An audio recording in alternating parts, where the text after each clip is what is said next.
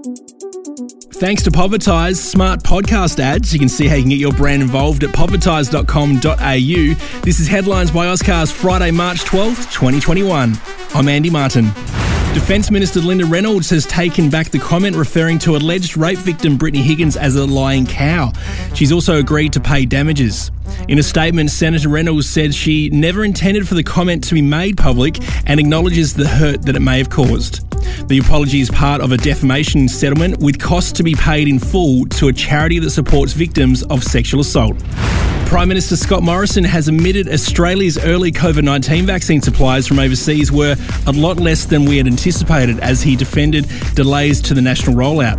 Australia has originally expected to receive 3.8 million AstraZeneca doses from the European Union, but has so far received just 700,000. Some European countries have suspended the use of Oxford-AstraZeneca COVID-19 vaccinations after reports of blood clotting. Denmark, Iceland and Norway have suspended the use while the European Union's medicines regulator investigates. Home Affairs Minister Peter Dutton insists the vaccine is safe for use in Australia. More than 200 kilograms of cocaine has been seized by New South Wales Police. The drugs were hidden inside boxes aboard a fishing boat sailing off the New South Wales coast. Australian Federal Police and Australian Border Force made the find after a tip-off. More than $500,000 in cash was also seized. A man has been arrested for his alleged involvement and police will continue their investigation. In entertainment, thanks to Little Box Co, you can check out the new Gourmet Box Menu now at littleboxco.com.au. Prince William has defended the royal family after the Prince Harry and Meghan Markle interview.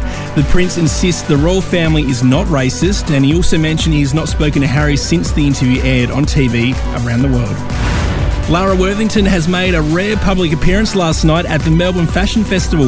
The 33-year-old mum to three with husband Sam Worthington wowed in a show-stopping Dion Lee dress worth $1,990, walking the red carpet solo as a special guest of David Jones.